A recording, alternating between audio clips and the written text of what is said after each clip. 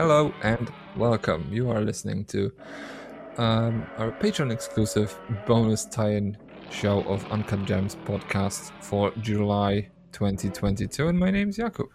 And my name's Nick. And I'm Randy. There you go. And, what are you doing today? Thanks very much, by the way, for subscribing to our Patreon if you're listening on our Patreon. So patreon.com/uncutgemspod is where you probably found us if you haven't. If you're listening to the free sample on our main feed, well, this is where you have to go. Patreon.com/uncutgemspod is where you'll find the full version of this episode for just a measly $3 a month in support of our show. And that will also open up access to everything else we have in there.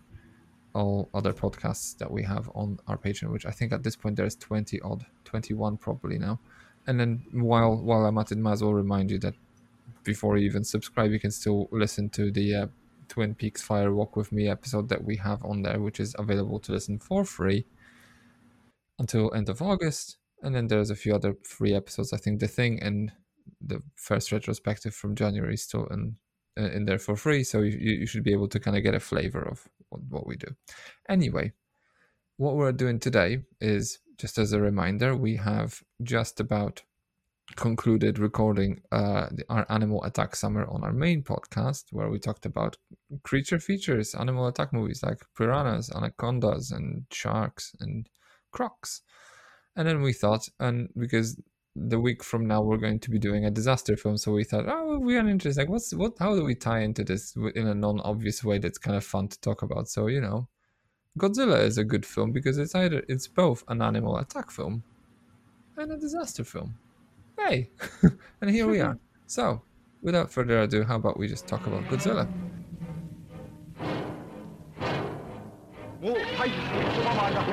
我々の命もどうなるかますます近づいてまいりました。いよいよ最後です。右手を塔にかけました。ものすごい力です。いよいよ最後。さようなら皆さん。さようなら。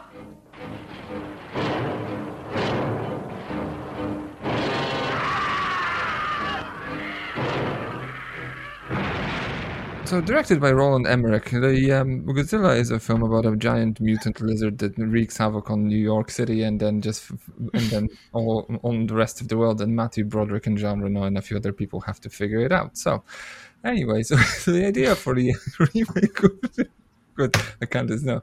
That's a lot of fish. Seriously, I was just waiting for you to freak out and stop me. But you're like, let's do this. My heart did sink, but I did double check earlier today that I did watch the correct one. Okay. And Matthew Broderick was nowhere near it. Sadly. Anyway, so it's a bit of a joke because I'm a dad and I can't help myself and embarrassing. Anyway, let's do this for real. So directed by Ishiro Honda and starring Takashi Shimura, Akira Takarada, Momoko Kochi, Akihiko Hirata, and a few other people. Godzilla or Gojira. One of the seminal monster movies of its time, tells the story of a group of scientists and journalists, I suppose, investigating a series of naval accidents that lead them to believe that the giant mutant radioactive lizard is behind them, and soon the creature emerges to wreak havoc on mainland Japan. It's pretty much the story behind the film. So just before we start talking about this, I might as well just a little bit of a historical perspective. So in the early 50s, I think Toho, which is a studio that produced this film, was in massive financial troubles. They had a massive sort of project fall apart just before just in the early 50s, and then the studio itself was in massive trouble thanks to the post-war occupation laws, and I think the sort of punitive measures sort of enforced by the American occupants, because Toho was responsible for quite a few propaganda films during the time of Imperial Japanese rule over the Pacific. So they weren't doing very well. And then these guys, a few producers brought this idea to the table, partly inspired by the 1952 very successful re-release of King Kong in Japan and The Beast of 20,000 Fathoms that was released in 1953, which is an independent American film from which they kind of stole a few elements of the plot here and there. And then this is a film, by the way, we'll be talking about in a separate mini retrospective that we'll record a week from now. So stay tuned for that. So initially they wanted, I mean, fair enough. Like the idea of the film was deemed a bit preposterous and outlandish by quite a few studio directors, and no one really wanted to touch it. And this guy called Ishiro Honda kind of came along, and he saw an anti-war film in there, and then he thought, "This is going to be cool. I'm going to take this and make it my own, more or less, within the sort of remit of studio filmmaking in Japan, which I think was kind of similarly set up to the studio system in America, which means producers had quite a lot of say in things. So they just as a little sort of side note as well, they initially wanted to kind of have a lot of stop motion animation because they were inspired by the sort of Harryhausen films of the early 50s, and they'd realized, holy shit, it's going to take a lot of time and money. So they were quite expedient in this and hired a man in a suit, 2 men, and who, there were some injuries on set because the suit was not the best, and miniature sets. So, and which gave this movie its own, let's just call it, unique appeal, and some would say an iconic look. And little did we know, like Gojira became a massive success, financial and critical success, appreciated the world over. And I think at this point, correct me if I'm wrong, guys, it may be the longest running franchise in history of cinema as a result of this. It's been running almost sort of like, well, it's been in Japanese hands for forever, and then it's been released and lent out to Americans every now and again. However, I think Japanese productions are still kind of just showing up every now and again. I'm not sure how good they are because I stopped watching them, I don't know, at some point when I was young. Nicolo, I think you're on mute. Damn it. Yes. I know Shin Godzilla is supposed to be very good. No, there you go. It's by the director of Evangelion. So, people say it's good, worth watching. Yes, I have a feeling that this may actually be, like, if you actually were to rank longest running franchises in the world, probably Godzilla would be up there. Definitely longer running than James Bond, because that's like early 60s. Totally. The only other one I can think of would be maybe the Universal Monsters that stretches back into the 30s, maybe. More breaks, probably, like in between releases. It's a property more than a ongoing franchise. Maybe I don't know, but yeah, Godzilla. That's a fair assessment. I mean, it will definitely be up there somewhere among. I mean, maybe Universal Monsters. Depends on how you define the parameters. I suppose you could probably say Universal Monsters is probably the oldest cinematic universe. Take that, Marvel. Anyway, so there's that. The film was a massive success, and then it's one of the reasons why we're talking about this, because the purpose of bonus tie-ins to our Uncut Gems podcast is to actually talk about classic movies that would normally never ever fit into the schedule of our regular show, which is supposed to be about more underrated features.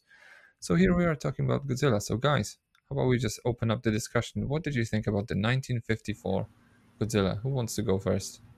I'll go first. Go first. I love this film. Love it, love it, love it. And this is coming from someone who is not into monster movies.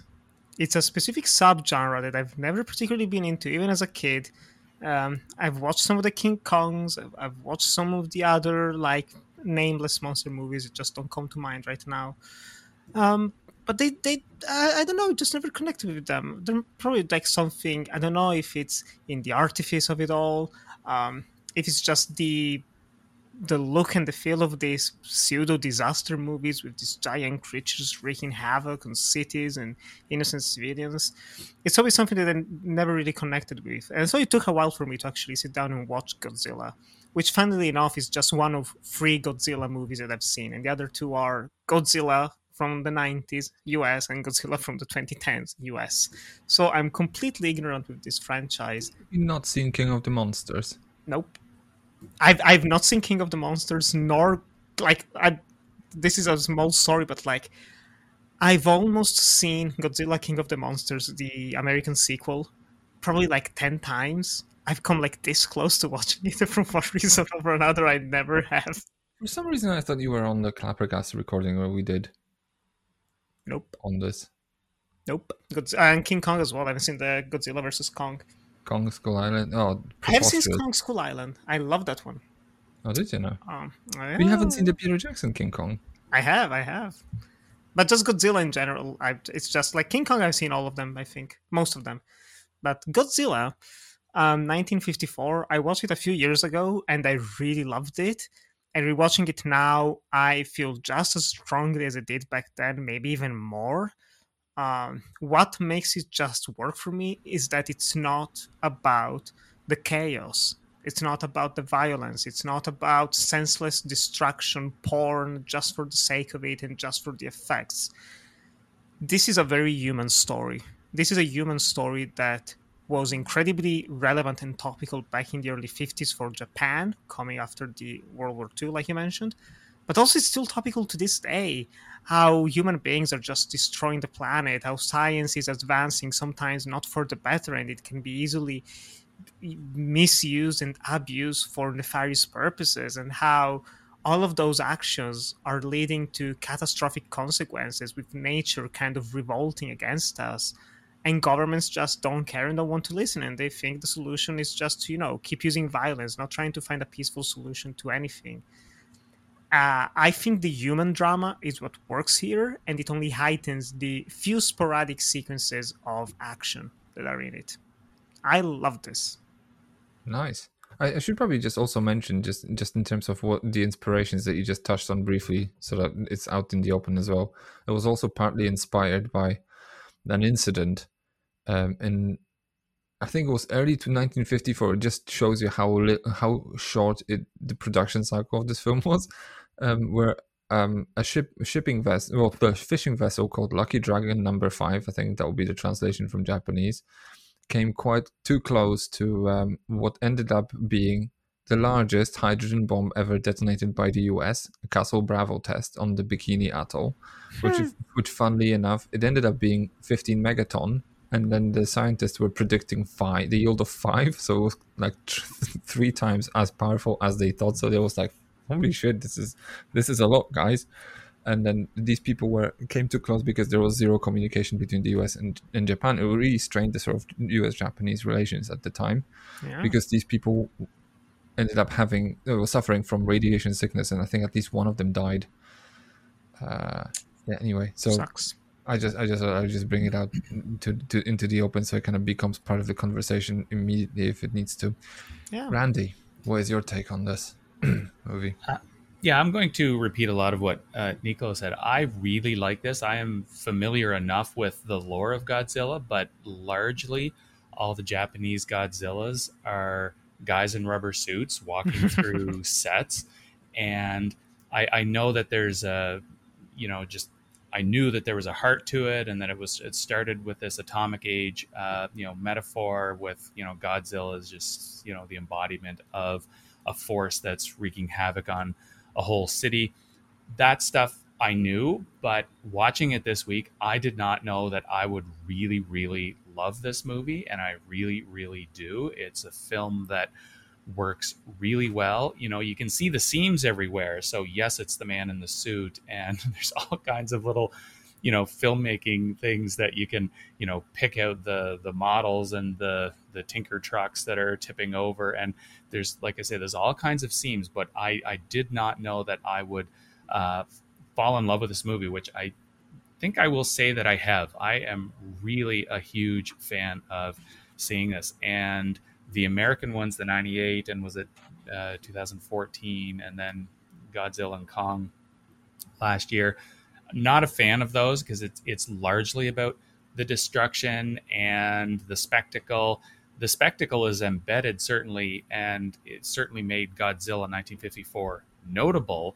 But man, this is based on a filmmaker, and maybe filmmakers. I think there's some other voices here. We'll probably discuss some of the other contributors. If you'd like to listen to this show in its entirety, head over to our Patreon over at patreon.com/uncutgemspod, where for $3 a month you will get access to this podcast alongside many other bonus recordings of ours, such as tie-ins to our regular show like this one, themed retrospectives, and marathons. Help us out by subscribing and listen to our conversations over at patreon.com/uncutgemspod.